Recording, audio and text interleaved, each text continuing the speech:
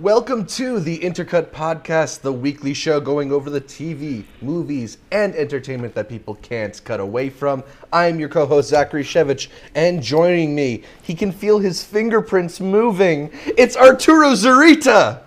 What's up, guys? That's a spoiler, dude. That's not a spoiler. That's a spoiler for Mute, the most underrated movie on Netflix.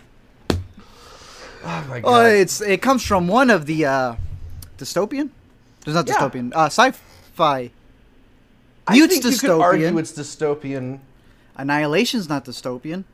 I guess people who are Game Night somebody got really on my case on a YouTube video I made a while back when I described Mad Max as dystopian. So I guess we should describe it as a wonderful paradise. It's definitely not a horrific alter world. Biblical times. Nah, I'm excited to be here. This is episode 20! 20! We did it! We are at 20 Intercuts. Intercut is now a year away from being able to legally drink in America. It's true. But it can buy a... Never mind. 5 more spam comments.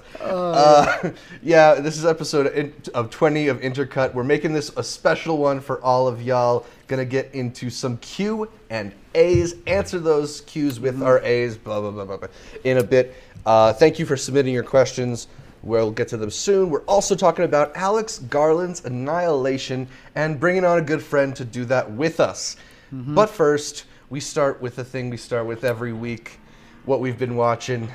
Art, what have we been watching? Well, I know what you don't like, but I did actually see something that I did like. It's called Everything Sucks. I actually really enjoyed it. Everything Sucks was good, apparently. Everything Sucks was great. Exactly, yeah. I know it was all these articles talking about, everything sucks. Everything sucks. Yeah, it does. And I was like, It's tough when you name your title something like that. Right, Makes exactly. The headline's very easy. Yeah, exactly. And then you click on the article and they don't even hate it that much. You're like, wow, you're trying real hard on that headline. Right. So I was like a little dismayed about it. I was like, I guess that ain't going to be that good, right? The trailer kind of like half played. I found it interesting. I thought it looked like Freaks and Geeks. Yeah. Freaks and Geeks. Yeah, but instead of Freaks and Geeks, which is in high school, this one's also in high school. For whatever reason, they're tinier. I decided to watch it. I played it. Binged the whole thing. Wow. In one night. How many episodes is it? 9? Maybe 8? I don't know. I want to say it was episode 7 or 8. Maybe there's 10. I don't know what it was, but one of the later episodes really got to me. I was like, oh, okay. This episode cemented it. It surprised me in the first episode because I remember seeing the trailer, and then the first episode tells you what's really going on, and I didn't know that's the way it was going, and I was like, so it's one of those TV shows that kind of reveals itself by the end of the pilot. Bro, imagine like in Lost, right? They're like on an island, but they never told you the plane crashed, and then you see the first episode, you're like, excuse me? I mean, Lost had one of those too, where the plane crashes, and then, wait a second, there's also a monster on the island? I'm not saying it's as crazy as Lost, don't get me there, but... like 10-year-old's pilot spoiler. Exactly. It caught me off guard, and I was like, oh, okay, so this is where we're getting at. I thought it handled that subject really well, but then they're also filmmakers. Like, the kids are filmmakers who are in AV Club, and I was like, they're obsessed with Blockbuster. I was like, all right, now you just... Right? I'm biased to it. What I'm giving it is got a pinch of that Stranger Things in there, too. Better than Stranger Things for me. Well, I mean, like, 90s, Stranger Things, I'm assuming, is a completely different genre. I'm just talking about that, like, nostalgia thing. Oh, no, 1,000%. You and I would have more nostalgia for the 90s, given our age. That's exactly what I'm talking about. Yeah. So it worked for me. Like I said, episode 8 I thought was fantastic. I liked the characters. The whole dynamic between the principal and the kid's mom I thought was fantastic. Yeah. It sets it up for a season 2. I thought it was a fun show. Highly recommend it. But there was something you watched. I watched it, too. I'm going to be like the title of the movie. All right. So... there's a movie that came out, I want to say 2009. Yeah, I think so. And, it took a lot of people by surprise. It's this small movie, especially for a sci-fi film. One person, basically, in its cast. Moon was just this, like, revelation for me when I saw it. It's a really, really ingenious, like, flip on like science fiction and these like containment stories and these double stories. I thought it showed really, really. I thought it showed a really, really innovative filmmaker who was going to give us a lot of good stuff. I liked Source Code a lot too. Okay, good. I was about to say, because Yeah. I really like Source Code. Yeah, I think, like for a 1-2 punch to debut, that's an amazing way to start off your career. Shows but you're then not Duncan nepotism. Jones took on Warcraft, got lost for like 6 years, and now he's back with Mute. Mute is apparently a follow-up to Moon in that like it kind of takes place in the same universe. It does? But that's pretty much where the similarities between the two end. Whereas one is like a really tension-filled, contained thriller that makes you question like what is the meaning of all this future tech. Mute is this like odd Berlin goes to Blade Runner goes to Berlin thing where a Amish bartender who can't talk. Yes, hence Mute. Goes on the run for a girl he kind of knows. And meanwhile, there's like a Paul Rudd character who's a mean surgeon. I don't know, man. There's like little to no redeeming value. I tweeted about how every character that we get introduced to is less likable than the last one. And it just like, I didn't want to spend any more time in the world. It bothered me so much. It made me like Moon less. Whoa, take it easy, buddy. Oh my God. I don't know, man. What happened to Duncan Jones? This is his Southland Tales. I don't know what that means. Richard Kelly, Donnie Darko director, put out that weird, like, the Dwayne "The Rock" Johnson, Justin Timberlake sci-fi movie that got booed at Cannes. Okay, fine. That's a film Twitter reference. Anyway, I hated Mute. It's my least favorite movie I've seen so far this year. And we've already talked about Cloverfield Paradox on this podcast. So that's my thing. I feel like he saw Cloverfield Paradox and he's like, wait a minute, I could just make connecting stories.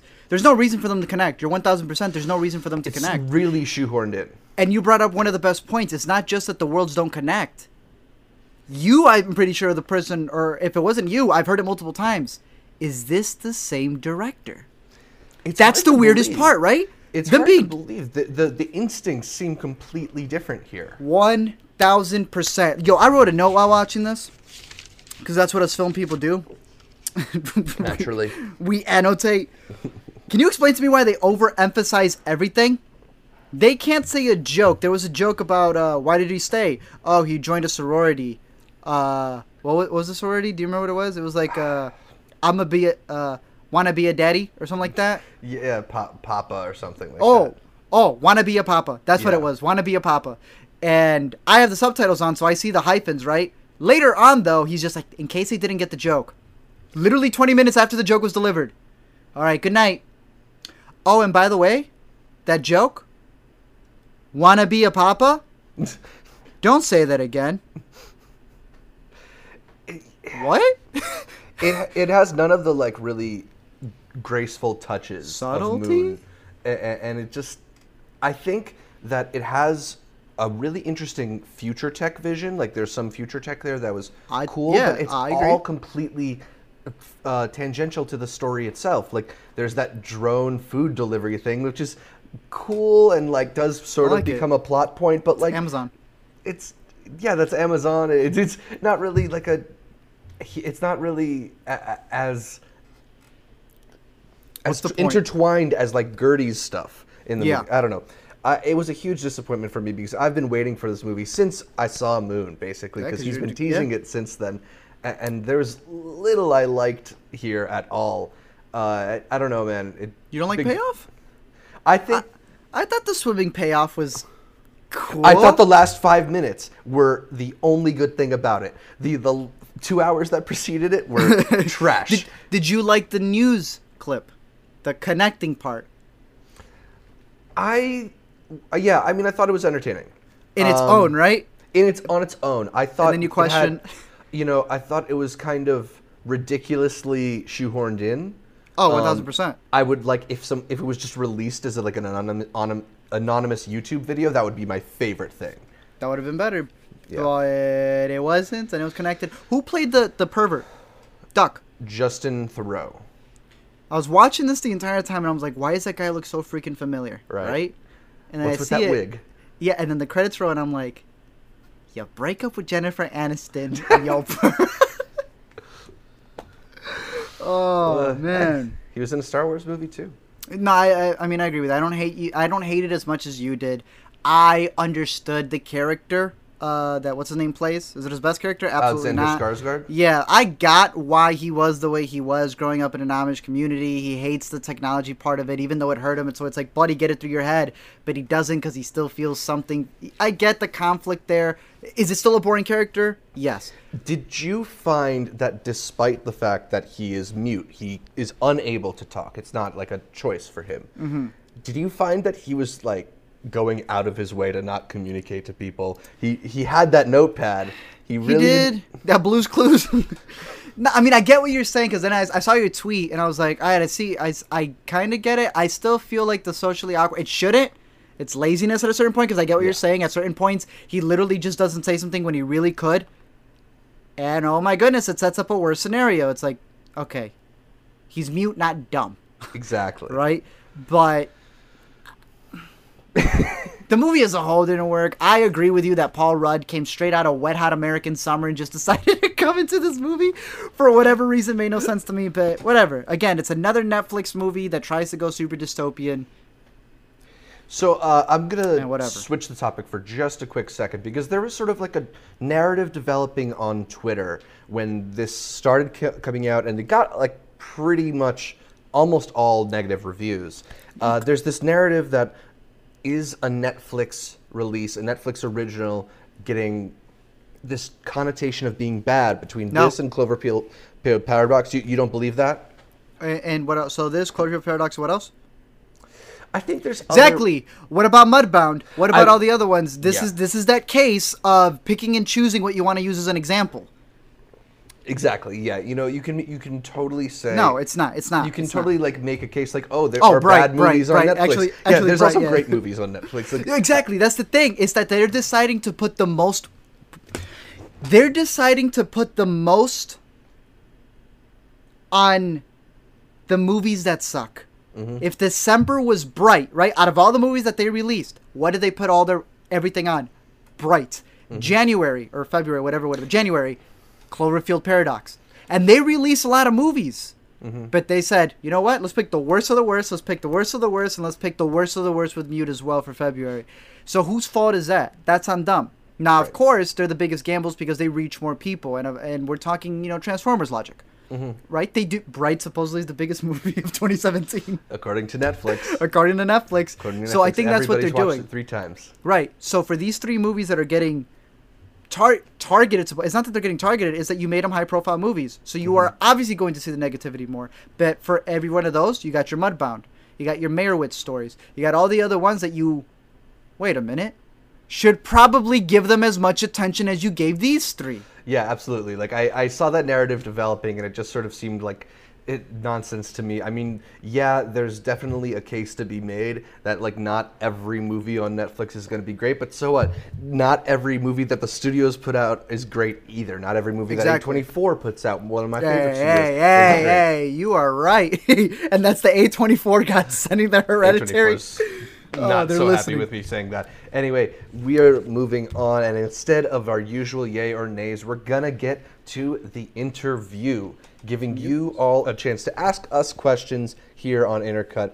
We want to make this a semi-regular thing, so if you like it, let us know. Leave us comments in the future, and we might just make it like a short tail end of the podcast, but we got a lot of questions from you guys, mainly through Art's community post. So thanks for all of you who are coming over from the ATZ show. Hi, I'm Zach. It's nice to meet you. Good guy. I guess it's worth starting with Frankie asks, who is us? Art, who is us? I mean, was this on my community thing? Yeah. Ah, well, you know me. I'm that Mexican who's a SJW Republican. Yep. But Zach? Yeah, I am Zach Shevich. I do this podcast thing on YouTube. I used to do a thing called Multiplex, and I do it less now, but I still want to do that. I also do a lot of writing about movies and producing of movie type of things. You might have seen me on movietickets.com or read me in Time Out. So he does the real things. I do the YouTube stuff, but he does the real stuff. Yeah, I think what they want to know is how we met. Yeah, so I think we both started our YouTube channels around the same time. I remember us basically being like even in like 100 subscribers We're territory. like racing at 100. Yeah. I got to 69 first. Art actually reached out to me. Someone randomly went through my channel just like giving me a bunch of dislikes. I remember on my page, and you were like, "Oh man, yeah. I saw that someone did that, so I went through and I gave you a bunch of thumbs up. That's shitty." And he didn't know this at the time, but that actually kind of really bothered me that someone would like go out of their way to do this to this tiny channel. Like, what did I ever do to them? We're used to it now. Yeah, now we now are. it's just like it's still at 0. What the heck? Someone disliked this. I know it's suspicious now when we don't get a dislike. It's suspicious, yeah. But. And we've just been cool since then. Art's one of the good movie guys here on YouTube because there's a lot of people who talk like they know shit or they care about it, but there's a lot of people who are just sort of not thinking and just trying to make themselves seem smart. So I've always enjoyed Art's content because he finds ways to make your time valuable through his videos. So it's been nice to keep this relationship up, and I'm glad we're talking movies every week now. All right, he writes all my videos. Yeah, that how you know. We just knew for diversity's sake it would help me. I wouldn't mind starting that rumor. Oh, that would be funny. Why? That's what I'm gonna get. Excuse me, but why isn't Zach in the credits of this video? Nah, but yeah, we've gone back since since we both started our channels, and then eventually, from different things that we've started, and he's done a lot of writing and stuff. Mm-hmm. The Intercut, we've stayed in touch. He's come over to Chicago. I've come over to him. So yeah, it's cool. We've been able to see each other in each other's hometowns, so it's been great. Mm-hmm. Tavia asks, "What is your favorite moment from Black Panther?" Ooh, do you have one? A moment in particular. I mean, I think I was just so intrigued whenever Michael B. Jordan was on screen. I'm trying to think of which one. Exactly. Maybe it's when he challenges T'Challa. Maybe it's that whole I'm a kid from Oakland monologue. Like, he's just so badass there. I don't know. Yeah, so I want to say for me, it's between when he challenges T'Challa and he takes off his shirt and you go, yeah, splash. As straight as men, you just go, oh. And it's that scene. Holy smokes! It's that scene at the end. Towards the end when he says, "Who would it?" Man, I love that line. When I was making the video for my Black Panther video, without spoiling too much. When he's saying, "Who would have thought that kid from Oakland would have been believing in fairy tales?" And I'm honestly a huge Ryan Coogler fan. I'm like, brah, people don't get that even in the biggest blockbusters, a good director finds a way to make it super personal. It's sort of like when he's seeing the sunset and he's going, that kid from Oakland would have been believing in fairy tales, and you literally got a kid from Oakland, Ryan Coogler, who directed this movie. I was like, That's mine. That's mine. Fairy tales. That's mine. That's mine. You know what? If I close my eyes, I kind of think of that shot. Like in my mind, I was like, "That's like the Lion King shot." Like, Simba, look at all this. But yes, it's where the sun touches. Yeah, but it is one of the most gorgeous moments in that movie. So I'm with you. For me, even though it is one of those big, loud movies, I actually really liked it for some of the more quiet moments where people are talking. Reggie, another Black Panther question. He asked us, is Killmonger a better villain than Loki?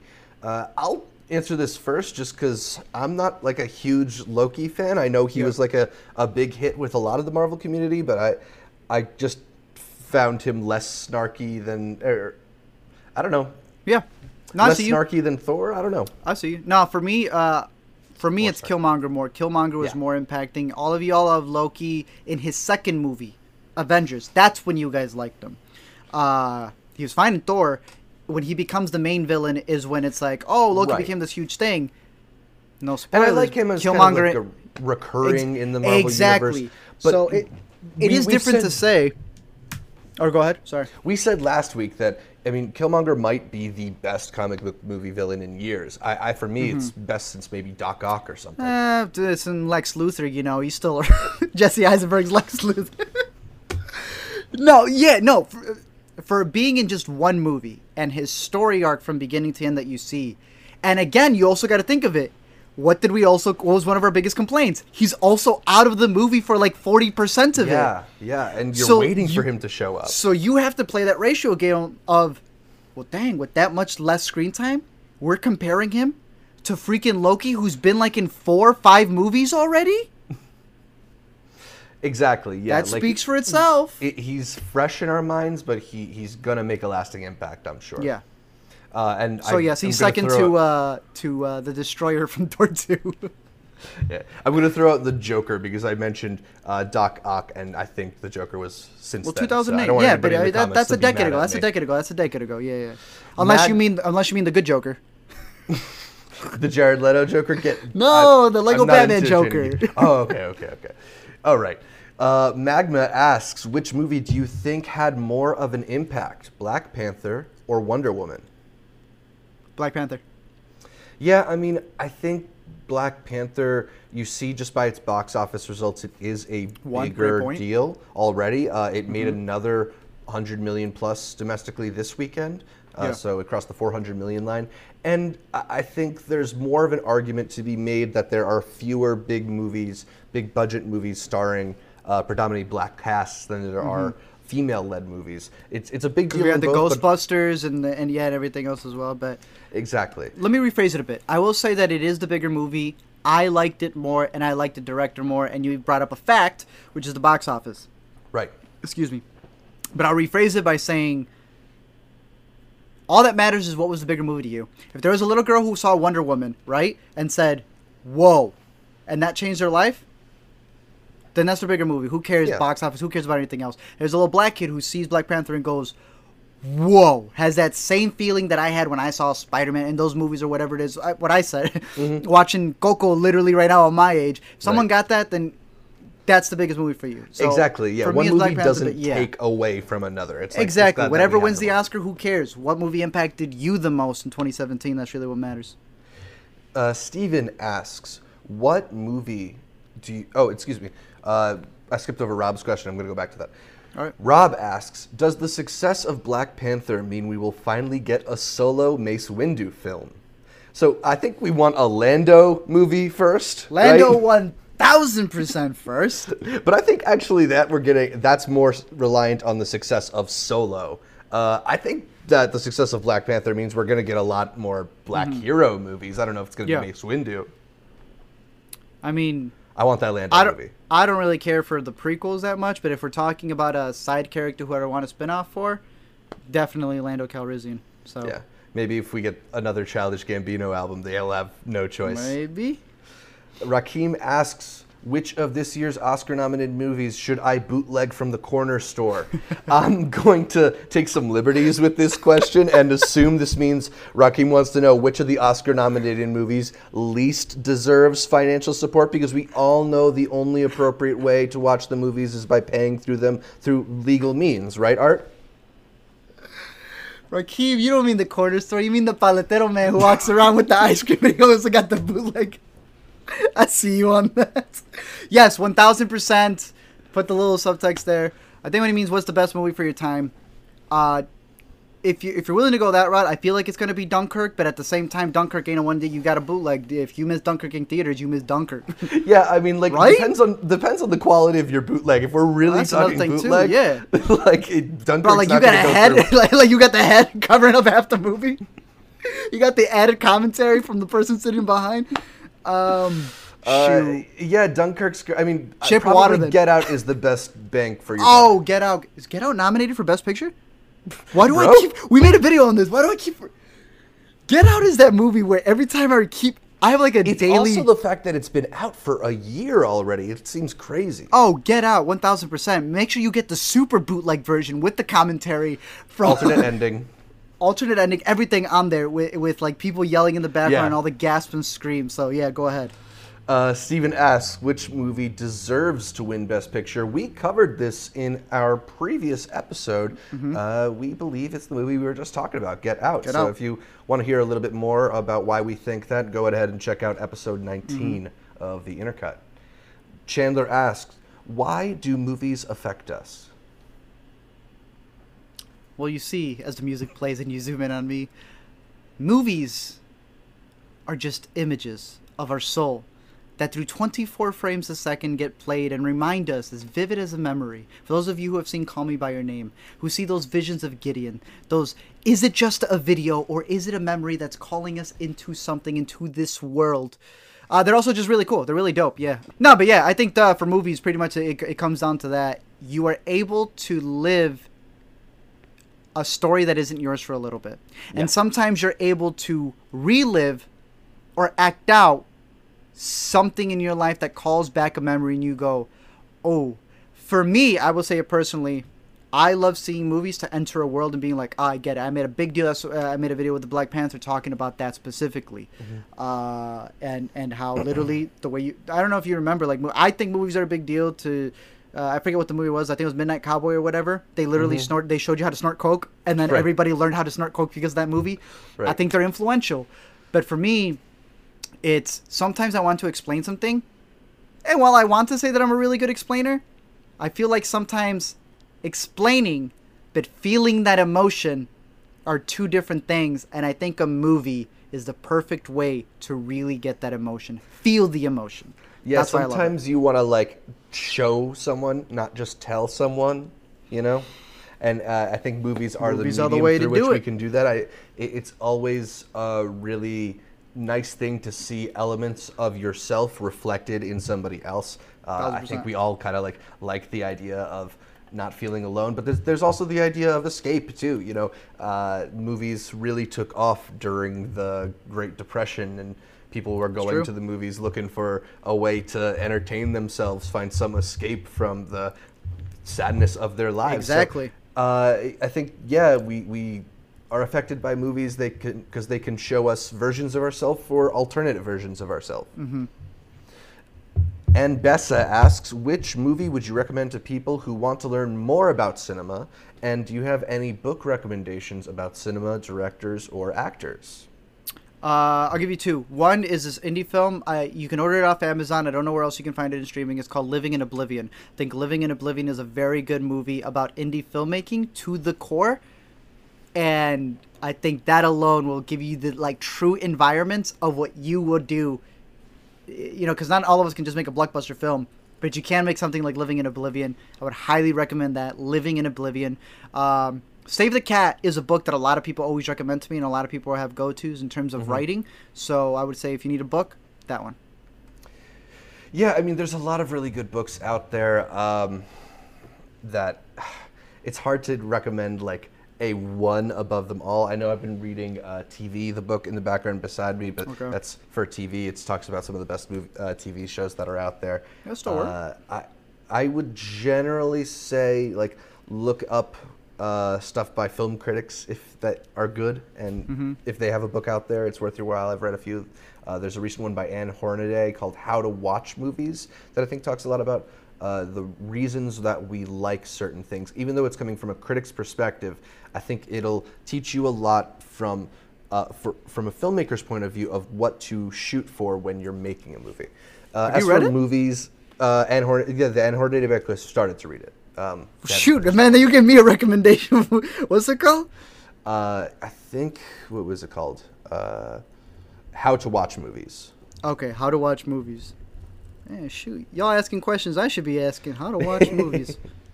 But as for movies that will teach you about cinema, I mean, the thing is, I think any movie can teach you a little bit about cinema. It's nice to take little bits here and there. If you're looking for movies that are kind of about filmmaking, I've always really loved Adaptation, the Charlie Kaufman written film starring Nicolas Cage. That's a good one.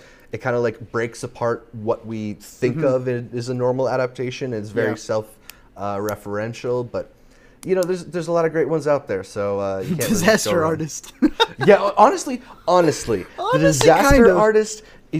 I think it's really informative on the ways that a film can go wrong. So if that's one of the things you're worried about, it's the indecisiveness, it's the irritability, and the way that filmmaking really is a collaborative medium, and the Disaster Artist gets at that very well.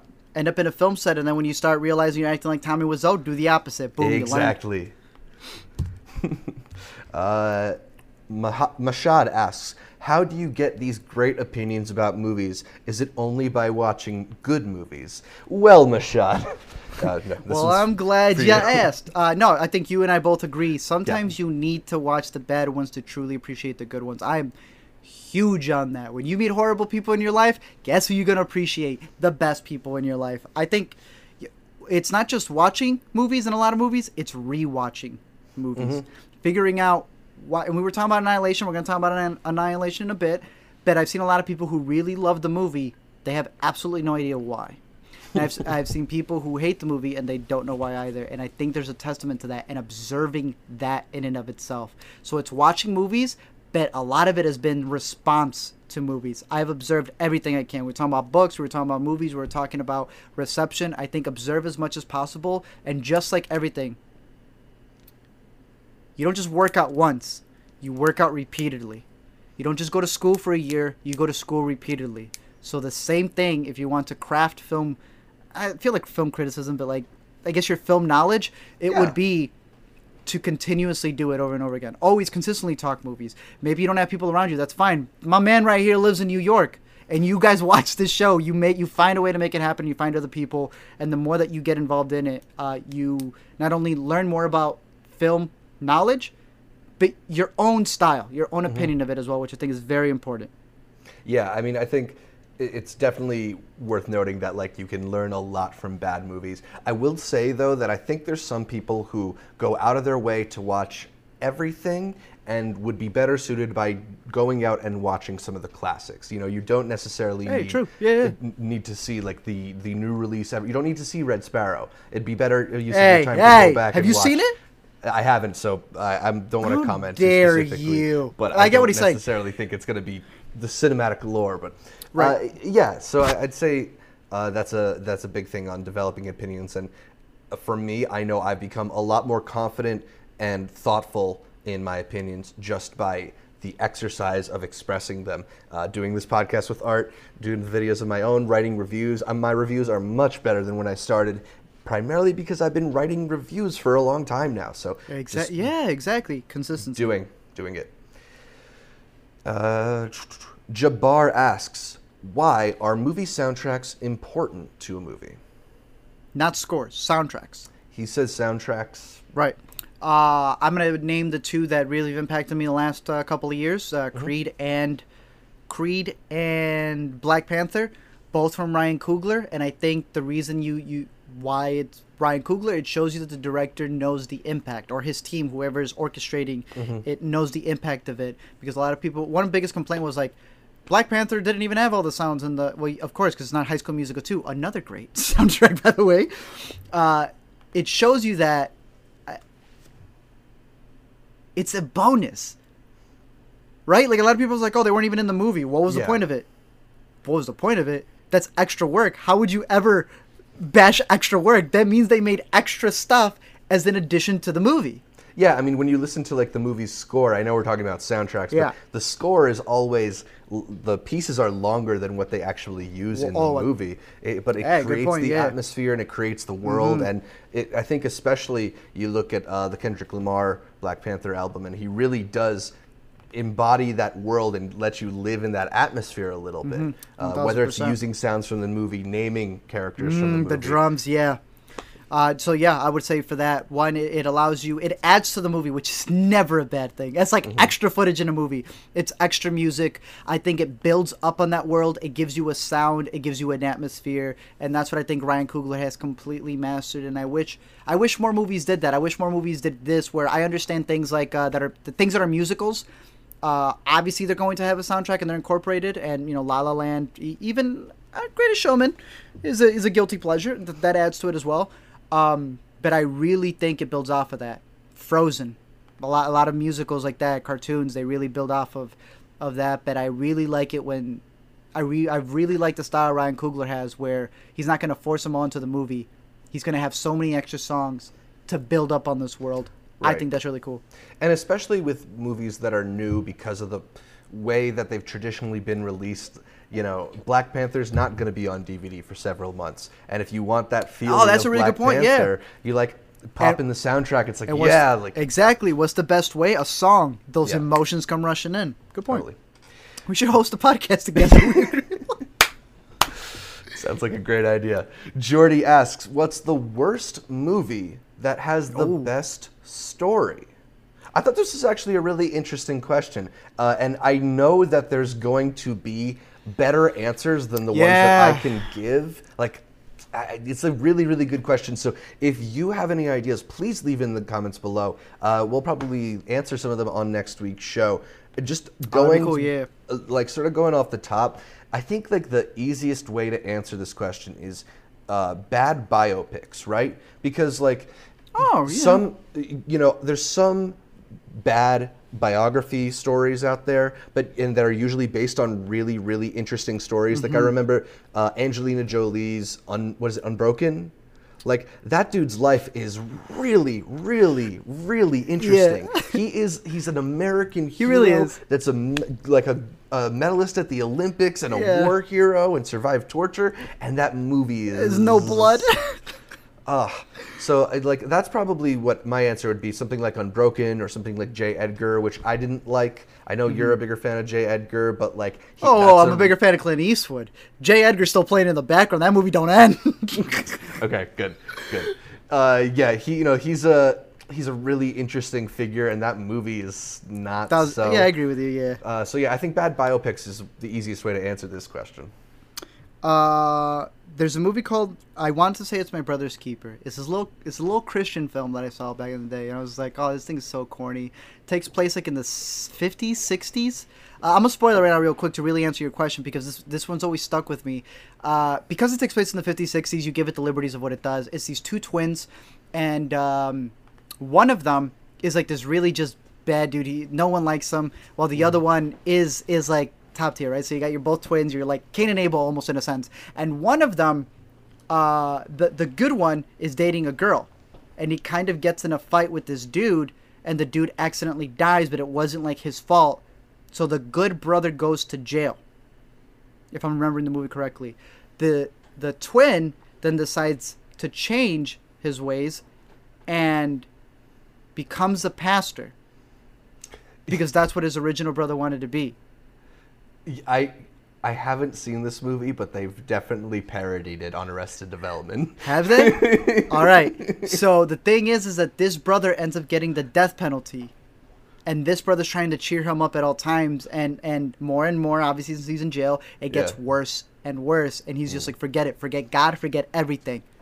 And this guy gets his degree, his whatever you get to become a pastor, his whatever Divinity. It is in theology, and he becomes the priest who on the execution day goes to speak to the brother, right? To say whatever he needs to do, and obviously it's the 60s, and he goes in there and he sedates the brother, since they're twins, dresses up as the brother, and he's the one who dies in place of his brother.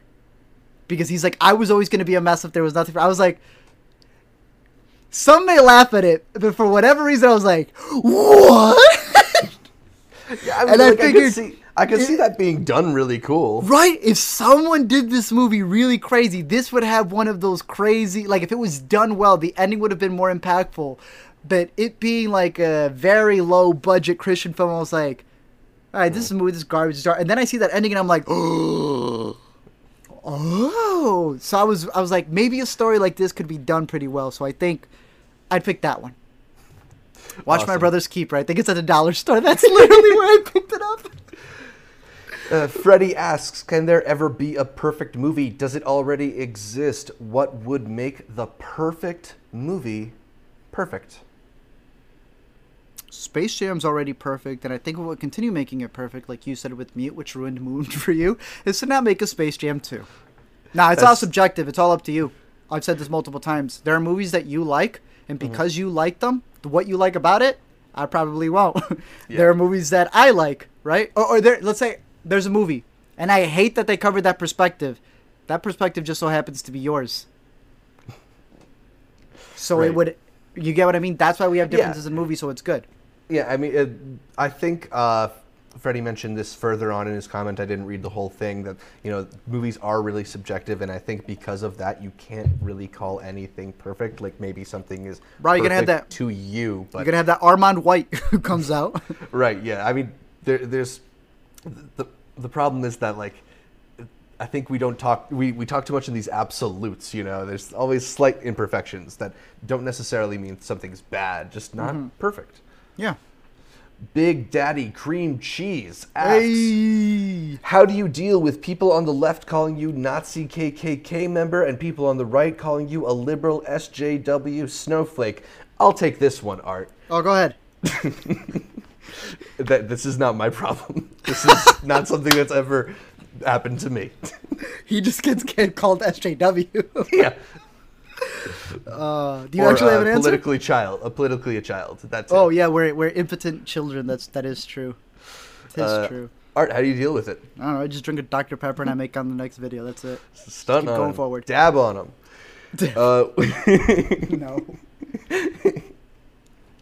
Virgil asks in our last question of the interview. Last question. What is your favorite movie of all time? Space Jam. Space Jam's a great one. It is. I can't really argue with it because I have that huge nostalgia. Right? Am I wrong? No. At any point in time, you can put on Space Jam. But you can't put on There Will Be Blood. You can play Space Jam anywhere. Yeah. Give me one place where you can't play Space Jam. At a party. At a wedding. It's a funeral. You got to cheer people up. Yeah. I think it works. So, we have been talking for a long time, taking your questions. Thank you so much for sending them in. Make sure you leave us some more. We'll get to them on further shows and in the future for the Intercut podcast. But for now, we got to move on to our topic of the week. And this week, for the topic of the week, we're bringing on a good friend of ours, Chase Azarian. Say what up, Chase. What up? Thank you for following commands. Chase is on to help us break down the latest from Alex Garland. He's our Alex Garland expert this week. Not even. So, guys, you remember when it made news that like Mother scored that rare F from CinemaScore? Yep. Mm-hmm. I thought about that this week because as we've been covering previously on the podcast, people at Paramount were skittish about Alex Garland's latest sci-fi movie, Annihilation. They feared the movie was too intellectual for audiences. They feared that Natalie Portman's character wasn't sympathetic enough. They feared so much that they sold off the international distribution rights for Annihilation to Netflix. Mm-hmm. And now that the movie's out, I was curious, how legit were Paramount's fears? Well, according to CinemaScore, it got a C, so it's not quite Mother, I hate everything about this movie bad, but I think it's worth noting that 50 Shades Freed got a B+ on CinemaScore, and Father Figures got a B-, so the bar is low. Not super high. Still, this movie made a cool $11 million on its $40 million budget, and it's being touted as one of the smartest sci-fi movies to come out in years. It has a great cast starring Natalie Portman. Art, can you run down a little bit what the movie's about? So pretty much, Alex Garland made Ex Machina. He's like, there's not enough females in this movie. So he got this book called Annihilation, which is actually it's a trilogy. My man read the book once. This is from his interview. Read the book once, and he was like, yo, I should make this into a movie. Are you going to reread it? He's like, nah, I'm just going to go off of a memory. And he made this movie. It's pretty much the story of this place known as Area X. They call it the Shimmer. It's pretty much under the dome. People enter it, but they never come out. And they're trying to figure out what the heck is going on in there. We'll get into spoilers in the second half of the video. But Natalie Portman, her husband goes in there. Comes out, as you see in the trailer, but he's super messed up. And then she's like, well, I owe him. Why does she owe him? Oh, go watch the movie. Goes in there. And maybe she ends up even worse than her husband. But it's one of those movies where if you saw Ex Machina, the ending is kind of left for you to think, what happens next? And in this movie, even more, it's a whole nother dilemma of like, well, did things even happen for real? Should we believe it? Is it an unreliable narrator? A bunch of interpretations that could come out from it. It's definitely a movie that needs to be viewed more than once. Whether people want to view it more than once, that's a whole other thing. Yeah, so without getting into spoilers for now, Chase, what did you like about Alex Garland's Annihilation? Yeah, I'll give you some background first, though. Because Ex Machina came out, people loved it. 2015? Considered like 2015, 2014? Yeah, So 2015. Yeah. It made my People top 5, I think. Yeah, people consider it one of the best, of the decade, one of the best of the year for sure, one of the best sci-fi things to ever come out. Yep. Thought it was fine, It's kind of like just this... It was like a robot movie. I kind of agree. Right, word. Yeah, it was okay. It wasn't bad. I just didn't think it was anything amazing.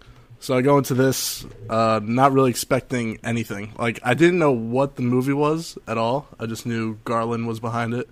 Yep. I knew there was a bubble thing. That's it. I didn't see a trailer or anything like that. So I go in, super low expectations.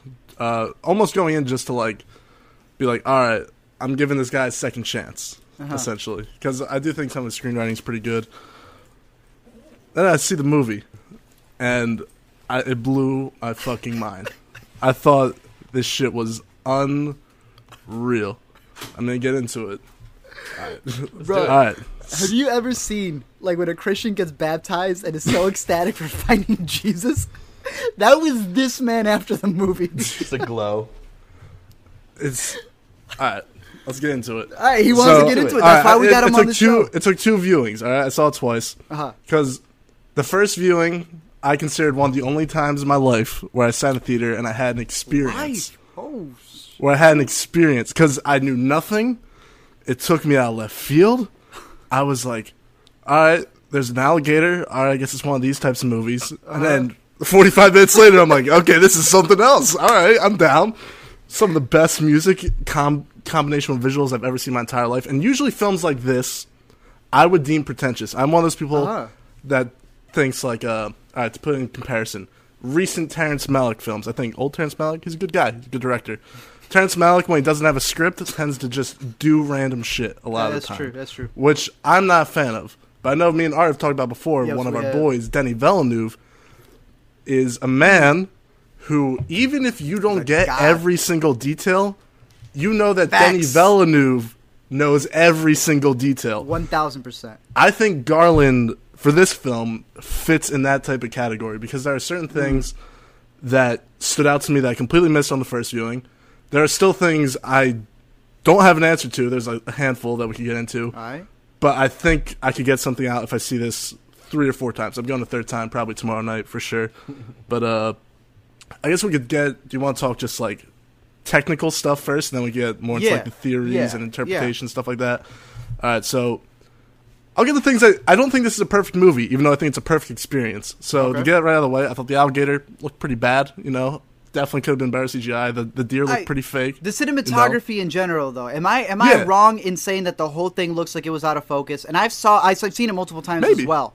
And I thought it just looked like a kid threw a LUT on for a YouTube video almost. I was like, you know what? It looks kind of cool though. You know what? I kind of like it. Okay, yeah, I don't know how much of that was just them doing the shimmer effect. I guess. Sure, cool. But at a certain point, I was like, yo, someone cleaned the screen. Now, I have a theory for it. We'll get into spoilers. But I felt like that was kind of something there. I've heard some people complain about the CGI effect. We see a couple of monsters. I hate the fact. I don't know if you guys have seen the trailer. I saw the trailer last night to edit a video, and I'm like, man, I hope I have enough. Everything. They show everything. Yeah, which is why I'm glad I didn't see it. Bro, they show... they show in order. That was the other thing that killed me. I'm like, usually I gotta edit the trailer and find a piece that we hit. It's in order. They did it for me. It was crazy. So, yeah, I think for what Chase said, you definitely have to go into it completely blank. I think every movie should be like that, though. You should go to every movie blank, emoji movie, whatever movie it is. You have to go into it blank, and you're going to enjoy it more because you don't have those spoilers in there. But you brought up the... if we were to split it into 2 halves, do you think that first half, you really don't think it dragged? No. Everyone keeps saying it is slow as hell. I'm sitting there the first half, I'm like... The first half, I'm like, what the hell is going to happen? I had no clue. It was almost like the first time I watched Gone Girl, and I'm like, what? Because I didn't read the books. I forgot this was based off a book when I wrote... that don't matter. Yeah, exactly. I'm someone I don't care about the book. Doesn't matter to me. This is one where Ex Machina, I think, actually had Annihilation beat for me, in that I think Ex Machina kept bringing up questions I wanted the answer to, whereas with Annihilation, it's kind of like this big question looming over the whole movie, and I had a little bit of that, like waiting for let's get going, let's get into the shimmer, you guys. You've only seen it once, though. I've only seen it once. Watch it again, and you realize something that let's give it a couple more minutes, and then we get into spoilers. What else did you like about it, Chase? I thought Natalie Portman was great. Like I said, the last third is definitely the standout.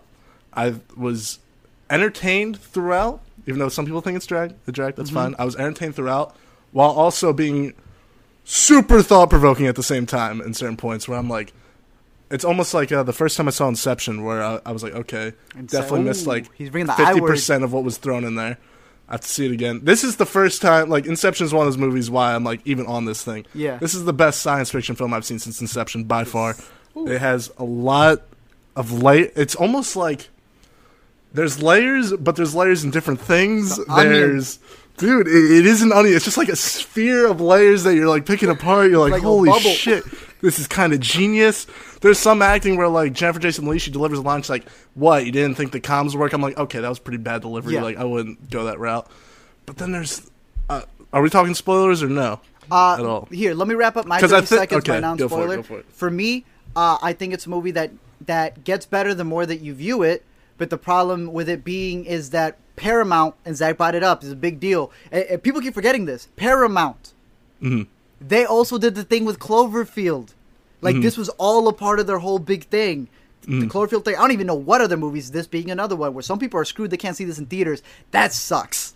Yeah. Even if you don't like the movie, I at least you better get the best soundbar you could find at Best Buy. At least hate it knowing that you heard it the best way. I think we all thought was in the third act, yeah. But I do kind of half agree with Paramount, but that's not a bad thing. And we talked about this, Zach and I talked about this. If a movie's going to be bad, or at least not deliver in a way that's only meant for some people and not others, I'd rather it be the director's fault and not the studio. I do think Natalie Portman is not sympathetic at all in her role, but that's the point. Yeah, I don't know if she has to be. And like I'm speaking from the perspective of someone who's only seen it once, the only one of us who's seen it once.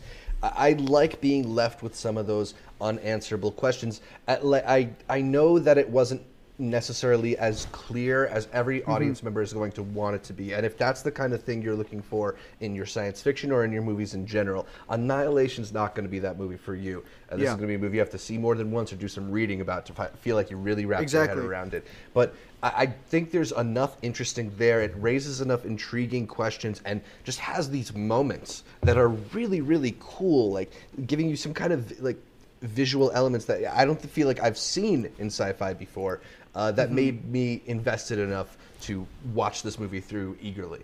Right. So if you haven't seen it, definitely go check it out. Both screenings that I saw it in, I read the theater room and I went, y'all think, it's a Saturday night, y'all think this is Predators with girls. And the movie ended and they were mad as can be. Yeah. So go watch the movie. The audience I saw it with was definitely that C Cinema Score Exactly. So know that. Go watch it. It's a thinking man's movie. Watch a couple seasons of Rick and Morty so your intellectual ability gets higher. And let's talk spoilers. In 3, if you haven't seen it. 2, because we're going to spoil it. Code below. 1, this is Under the Skin.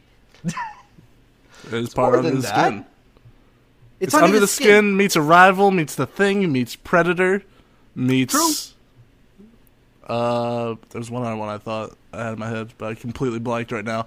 But that scene at the end is hands down the scene from Under the Skin, trying to imitate, just like the alien Under the Skin is trying to imitate and become its own thing. You said you went into it. Now, I have my whole theories. Obviously, I'm going to have my whole video on it as well, but I'm very curious on your thoughts to see if I missed anything. Right? When I first saw this movie, I didn't like it. I thought everything contradicted itself. It's garbage. It's trash. Alex Garland, however, deserves. I don't. This is why I don't release my opinions right away. I'm gonna think about it. I'm gonna let it, as the Italians say, marinate. I let it marinate. I listened to the interviews. I go watch it a second time. I came out of it like a born again Chase over here. What did you get the first time you saw it that you got then completely changed the second time? So this movie is all about details, and those are my favorite types of movies because those are the ones that are the most rewatchable. The first time I'm like, why does Oscar Isaac have a southern accent all of a sudden? Like, did I miss something? And then I'm like, oh shit, he's refracting from one of his dead teammates. That's dope. I'm watching it the second time, I'm like, that is the Mexican chick's tattoo on her thing. I'm like, I don't know how I missed that the first time. All right. The dude who they cut open? Yeah. It's his tattoo. Wait, what? The guy who they cut open? It's his tattoo. She didn't have the tattoo going in? Nope. Maybe Gina Rodriguez got it while the gift that keeps on giving. Oh, yeah. Chase, I got you on because... What does the water mean, man? The water is my biggest question. Oh, the water is your biggest question? Oh, well, let's start from the beginning. Right. We want to talk metaphor. What was the difference thing that you got going in? Because you said overall. The first time I was like, oh, it's a movie about suicide and change. And then the second movie, I'm like, oh, shit, this is about cancer. And this is what Mother did for religion. Right. That Annihilation does for cancer. And I'm sitting there, I'm like, I'm an idiot. Cancer comes up like 4 times. Yes, it does. Is a real representation of cancer. 1,000%. It's the cancer comes back at the end. Glossed over in certain points. Yeah. A little bit, yeah. Like the fact that Jennifer Jason Leigh's character has cancer is so briefly mentioned, considering like and that's it's what I love. Vital to her character. 1,000%. I said we split it up into 2 parts. Some people want an alien movie. Some people want the metaphors. We cover the alien then the metaphors. Sounds okay. Good. For me, this alien, I thought it was genius because in his interview he says, we always see the same aliens. They look like this. Yes. They want to attack to do whatever. And he brought up a really good point. He's like, practically, they do things that humans would do. But what if this alien was different? And what I loved about it is that by the end of it, right, some people are going to think that the form that it takes, the humanoid, that's what it's called, this will blow your mind. I saw it in IMDb. Her med student, in the beginning when she's talking to her students, and she's saying, you guys are going to be the future or whatever, and she's talking about cancer also. Yeah, exactly. About cancer. One of the students, and I know the budget wasn't that low, one of the students also plays the humanoid thing that mimics her. Add that to your theory of why they would get the same of one of her medical students and what you may see there in subtext, but I thought that was cool. Some people are going to think that the alien, that's its figure. It's not. This is what blew my mind. The whole movie's telling you, right, it starts off cell split. Cell split. They get into this place. It's the opposite. Cells come together. Come together. It wants to be one. This thing isn't like a regular being. This thing is like the Big Bang that fell and is just trying to figure out how to evolve. It does not doing it on purpose. It's not doing it to kill. It's not good or bad. It's just trying to evolve. And eventually it realizes survival of the fittest, how to evolve. My theory, exactly, the mirroring. My theory is that it gets Oscar Isaac, kills him, as we see. A really good thing to know. Your boy Oscar Isaac, he's super scruffy, the one who kills himself. Because some people have been saying, how do we know which one's the clone? Well, the clone's the one that's super clean and chilled. And then he teleports to the house. Because we can see it teleports. Why is it teleporting? Then it hit me the second time. It's teleporting over there to bring her back on purpose.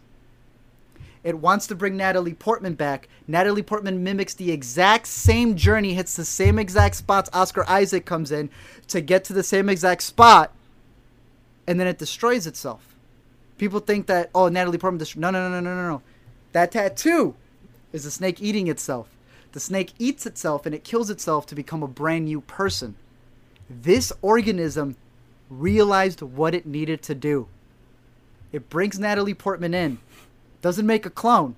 It lets the original Natalie Portman out because the original Natalie Portman already has the shimmer in her. She now is the alibi for this entire place to go down in flames and burn, and they think it's completely over. But then these two now get to have a kid, and it's learned the new way to evolve, and it goes on. That's my alien theory. Yeah, this is like low-key invasion of the body snatchers. Almost. Under the skin. If you have a different one, let me know. That was my thing. I mean, yeah, you kind of touched on it. I mean, I knew it was the whole thing of like you said, from the beginning, like Natalie Portman's intro, besides the interrogations, like, look at these cells, how they're dividing. Yeah. And then, as you said, they're forming together in the shimmer. I'm like, okay, so I'm thinking opposites. I recognized it the first time, but I'm still trying to figure out, I was like, how they at her house right now? Like in the Shimmer. I'm like, in the Shimmer, they're in her house. I'm like, how? What? And then I'm thinking, this is a film where even though they explain some things because they're scientists to figure out, it still leaves that side where they still have things they can't explain, where it's refracting memories. And I'm thinking, is the bear a refraction of Shepard? Because of the keychain. Wasn't there a bear keychain that they take after? And they're like, oh, she's dead. And they like grab this little bear keychain that was probably the daughter of Shepard. Okay. I didn't even think of that. I was thinking the tattoo because my boy Oscar Isaac has a tattoo of a bear. That's another one. On his chest. I didn't even think about that. I didn't even think of the necklace. Could be. So, I don't know. That's true. There's the thing. I wait to see it a third time. Like, that's what I'm saying, dude. There's things that I still don't know. Right. But like we were saying, I know for a fact Alex Garland knows. So that's why I'm okay with it, as opposed to someone, I'll just say like an art student that I encounter at school where like they just throw something at you and they're like, it means this. I'm like, no, it doesn't. No, I want to zoom the conversation out for a second though, because like these all are really cool details, but we're revealing some of these details to each other. We didn't all catch these. Do you feel like the movie does a good enough job of giving you enough that you have that piece at the end, that you have that material to chew on? Yes. Or is it really necessary to see this more than once? Yes. I think it's absolutely necessary to see more than once. Yeah. For sure. I think it depends on the type of person you are. Depends on the type of viewer you are. Because the second viewing, I was kind of pissed off a little bit because, like, from the second start, you hear one guy in the back, and it just did not stop. I'm like, yo, there's a bear attack going on right now. This man's still going like, I'm like, how are you sleeping through this shit right now? He knows the Revenant. It's whatever. Yeah, I just think it depends on how willing you are to engage with it. Yeah, I know you can say about like anything. anything. Be an attentive viewer. It's not like these things are thrown out at you. I think a lot of people went in like, oh, I can't wait to see the zombie bear movie. Yeah. And this is not the zombie bear movie. Not, it's just a completely different thing. It's not. People like have said it's like a horror movie. In the Shimmer kind of thing. Yeah, exactly. A lot of people said it's like a horror movie. I think it's not a horror movie at all. It's just it has like it's pure science fiction that's similar to a horror movie. Like it almost has that like Alien. We're gonna eliminate everybody one by one construction, but there's more to it than that. True. Mm-hmm. No, but I mean, to answer your question, I think it just depends on the type of viewer you are, and I think the trailer's to blame to that a little bit because it does come off as a horror film and it's not. But if you go in there and you start paying attention, because some people won't pay attention to the details because they're not caring for details, they're caring for a big monster. But if you're watching, you're paying attention, then you realize, okay, there's certain things here. What's her name gets a bruise in her arm. Mm-hmm. That's exactly where the tattoo is about to be. You know what I mean? Mm-hmm. The little things where they bring up about how everyone is damaged. Well, obviously, what's her name? Natalie Portman's a lying, thieving adulterer at heart. You got the other girl who's got cancer. You got one who cuts herself. You got one who's an addict, and one who literally says, "When my daughter died, I died as well." Mm-hmm. They're all damaged goods, as she says. And listening to what Alex Garland has had to say about the movie, and watching it again, because Alex Garland literally tells you what it's about. He's like, it's about self-destruction. So someone said, he's like, so is it cancer? And he's like, yes, that's a form of self-destruction. Someone said, is it about cheating? He's like, yes, that's a form of self-destruction. Then you watch the movie, and the woman straight up tells her, it's like, you're confusing suicide with self-destruction. We don't all commit suicide, but we all self-destruct. And that's where I see this metaphor. The Shimmer literally reflects, and he's practically said this, you can find it in his interviews. The Shimmer reflects, and this is technically the journey of a woman who's cheated, who goes into a literal reflection, goes in there to fix her wrongs, and at the end has to come face to face with herself and find a way to overcome it because of the wrong that she's done. For me, Natalie Portman's whole thing is about marriage. It's a broken marriage. You're right. It's cancer.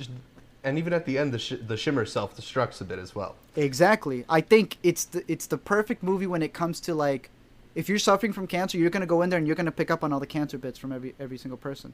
If you're someone who's lost a loved one, you're going to connect. If any of the other characters were main characters, you would have a different theme. Yeah. I mean, I think the final two shots of this movie are a good summation for kind of like how I feel about the way that you should approach it. Like the subtlety of like there's the shimmer in their pupils. Mm-hmm. You know, you have to really. if you're just looking and kind of thinking blankly, oh, they're showing them hugging, like you're not going to get this movie. But if you see in their eyes there's something wrong, then you'll get what's going on. You'll be paying attention to the details that you need to see where this is like a really smart, really thoughtful sci-fi that is, it's not just generally about genetic mutations. Like there's a theme there. Oscar Isaac just always shimmers in my mind, so I just saw it as normal. I didn't think it was a special effect. What other theory did you have, though? Other theory? Or like just details. What are the details that you catch? Yeah. What do you think of the water at the end? Oh, okay. So the water at the end. If you remember, she starts off by telling all the cells multiply from 2 to 4 to 8 to 12, whatever. The song that literally plays, their song. I'm forgetting what it's called. Helplessly, whatever. I know what you're talking about. Yeah. Remember the verse, the literal verse. Whenever they're together, it starts when they're saying it's like they are 2 together, or they are 2, they are 3 together, they are 4 each other. It's a. This is where I go. That to me, her journey is about marriage. It's a whole self-reflection on marriage and how she decided to self-destruct her marriage, as the psychologist tells her, which I thought was genius.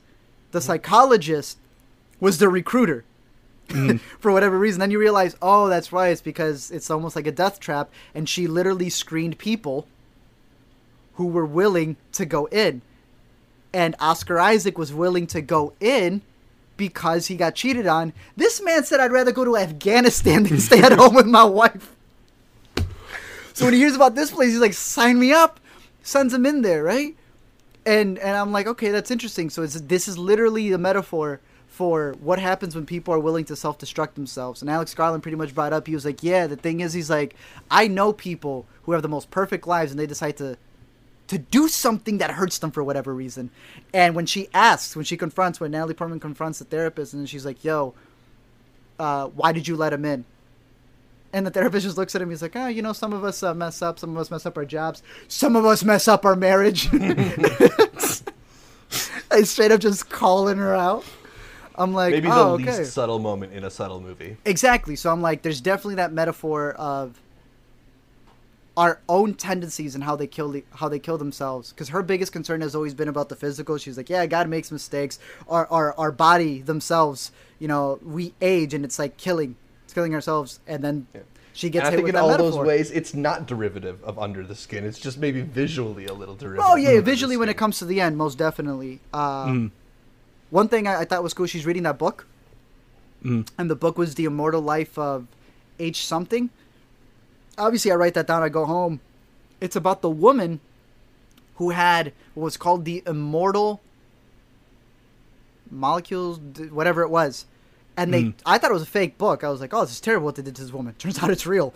They straight up just like jacked her DNA, and it helped heal polio. Oh, yeah. Yo, we're in 2018. There's a really good Radiolab podcast about her story. So that's the book that she's reading, and it's about how they took that, and she died. She died because they took that from her. But her death, in 2018, ain't no one suffering from polio. You know what I mean? So it's like, oh, okay, little hint right there. I thought, I don't know if you guys have another one while I look through on anything that I have here. I'm trying to think of like I knew I didn't write anything down. That was a problem. I know there were like 2 other like little things that I'm trying to think of. Do you remember when she checks her blood? I started seeing this because someone had mentioned pay attention to the score whenever the strumming comes in. So I was like paying attention to when things happened. I truly believe that the shimmer is a metaphor for self-reflection, because the moment they enter, that's the first time you see her reflecting on herself cheating. Right. Exactly. It's an interesting note that we get that title card for the shimmer, and before we even see them, we get that flashback of them cheating. And it occurred to me in the moment, like they could have put that flashback before the title card, but it doesn't fit the theme. There's another scene. Remember when she checks her own blood? Now this would be super cheesy, but if I'm lying, I'm dying. With the moment she starts introspectively looking at herself, the next time we see the flashback is when she's literally observing her blood. She plucks herself. She looks at the blood, and we get the other flashback. She's literally looking at herself and dissecting the mistake she made. And that's when we get that flashback where she pretty much tells the guy, I don't want to be with you, which I thought had one of the most BA lines. You know what? You just hate yourself. Yes, I do, but I also hate you too. I was like... That shit was badass. I agree. No, I think you're right. When it comes to the details, there's a lot of things there you don't even know. 10 years from now, you're going to get some designer's going to come out and be like, oh, yeah, by the way. It's a Cloverfield movie. So, Chase is really high on this art. Are you as high? Are you going to say that this is one of the better sci-fis that we've had in the last decade? I wasn't going to say it with my first viewing, but like I said, I respect Alex Garland, and I like a movie that the more I study it, Chase keeps bringing up a great point. The movie we always talk about is Enemy. You don't understand Enemy completely, but when you watch the movie, when I first saw the movie, I just experienced it, and I went, yo, but like, why do I feel like this? And someone could have told me, did you like that movie? I would have said yes, and then they said, but what does this mean? And I would have been like, dude, I have absolutely no idea. Does that make me an idiot? Or did I just need to actually study it and realize, and when I figured it out, I was like, the movie visually hit me before I even knew why. It hit a part of my subconscious that I didn't even know why. And if you know Enemy, and I don't want to spoil it for anyone, I was just like, that Another one of my favorites. That is so scary. Because that made me go, is that a problem I have? I mean, it's definitely rare that you get a movie that is so rewarding on further rewatches. And I think that there is enough there on that first watch to be intrigued. Like, I don't know if I left the theater fully satisfied, feeling like I knew everything. But watch it again. I felt like I had enough that I was able to piece things together and feel like there was a really interesting story there. And it was a great experience. So I do want to watch it again. And obviously, from the two of you, it's held up on repeat viewings. Sure. I'm going round 3 tomorrow. I'm waiting for Netflix to move to soon. UK and watch it. Yeah, so do we want to touch on that briefly? Is it a shame that our international brethren aren't going to get to see this on the big screen? Of course, but it's also losing so much money. So it's like, okay, I see why from like the business point of view, but at the same time, from like, I mean, if I was British, I'd be pretty pissed. Yeah, I'd be mad too. But it's like I mean, it's a sucky way to look at it, but it's true. The movie would still be losing money. Look at Blade Runner 2049. A lot of people love it. Y'all love it enough to see it multiple times in theaters. You know what I mean? Like that movie. Yeah, you know what I'm talking about. So people in the UK are upset, but there's not enough people in the UK who are upset that it really would have made a difference. It sucks, but ultimately it just comes down to dollars and cents, and if they don't think the dollars are there to make sense of it, it's not going to happen. Anyway, we should move on to our final segment of the week, New to See. We'll keep Chase on to preview the weekend with us, starting with what's new in theaters. March 2nd, we're getting Red Sparrow, directed by Francis Lawrence, who directed Hunger Games Mockingjay. This one is Fantastic. Another time he's working with Jennifer Lawrence in the lead role, doing a Russian accent of some kind. Also, Joel Edgerton and Mary Louise Parker are in this one. Have either of you guys seen this? What? Red Sparrow? Oh, Red Sparrow? No. No. Absolutely not. Not yet. Death Wish, the new Eli Roth movie with Bruce Willis, Elizabeth Shue, Vincent D'Onofrio, and Dean Norris in theaters, as well as Foxtrot. It's the Israeli contender for Best Foreign Film at the Oscars. It didn't get nominated, but it received excellent reviews. Yep. Those are out in theaters this weekend. New to streaming. It's almost March, which means a whole new crop of movies and TV on the streaming services. Netflix on March 1st is getting such titles as 300, Adventureland, Casino, Cruel Intentions, Forgetting Sarah Marshall, Ghostbusters, Moon, which I'm going to have to rewatch to get the taste of mute out my mouth, Up in the Air, and Wet Hot American Summer. Hulu is getting Dirty Dancing, Kingpin, Stuart Little, the Best Foreign Language Oscar nominee, The Square, James Bond movies like Die Another Day and GoldenEye, and Young Adult. Oh, okay. Yeah. HBO Go is getting 1971's The Beguiled, if you wanted to check back on the original. Also, the first 3 Die Hards, The French Connection, Hannibal, The Last Boy Scout, Observe and Report, And Where the Wild Things Are, I need to catch up with that. It's maybe the only Spike Jonze movie I haven't seen. Yeah. Read the book, it's better. Prime Video, Amelie, Jeff Who Lives at Home, more James Bond movies like For Your Eyes Only and On Her Majesty's Secret Service, and Art, you ready for this? Hit me, boy. Valerian and the City of a Thousand Planets. Shit. It is on Prime Video. We talking March 1st. sci-fi. It's Valerian. It's 1,000 Cities. Then Annihilation.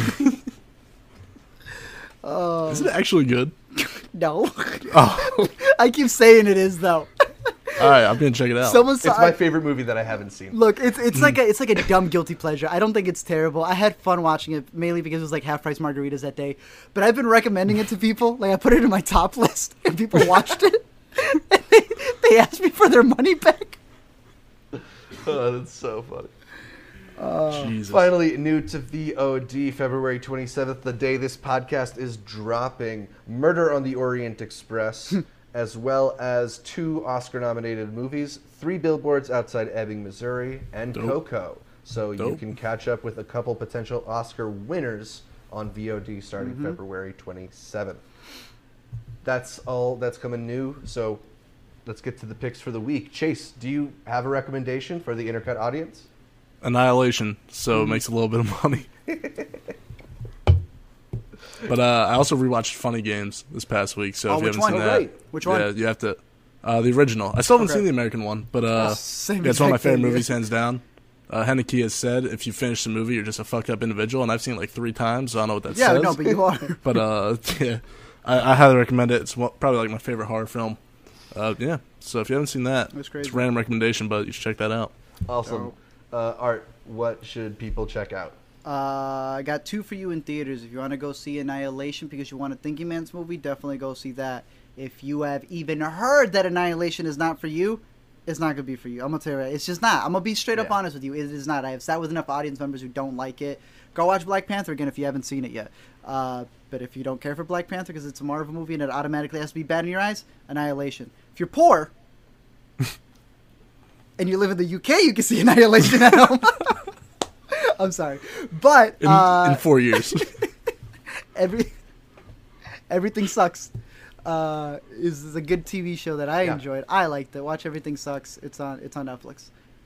Yeah, I mentioned the new movies that are arriving to Netflix on March 1st. One of them is Moon. I definitely want to rewatch that one because, as I've mentioned at the top of the show, like when that movie came out in 2009, I was really blown away by it. It's a great example of just the amount you can do with a contained location and contained cast, and just how tense you can make such a small situation like that. Duncan Jones made a really, really great movie. Did not make a great follow-up to that one. So check out Moon if you have Netflix. That's all, though, for this week's show. You can catch more from us all over the interwebs. Chase, where can people catch more from you? You can friend me on Facebook at Chase Azarian.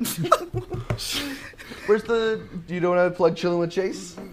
Yeah, you can check that out on Podbean and iTunes. Getting the YouTube thing set up soon. And yeah, post one a day. Haven't posted one in 5 days, so we're playing catch up. I have just an episode explaining that coming, but yeah, I guess that's it. Sweet. Back on the grind game for sure. So expect some more. He knows what he wants to do with his channel now. Yeah.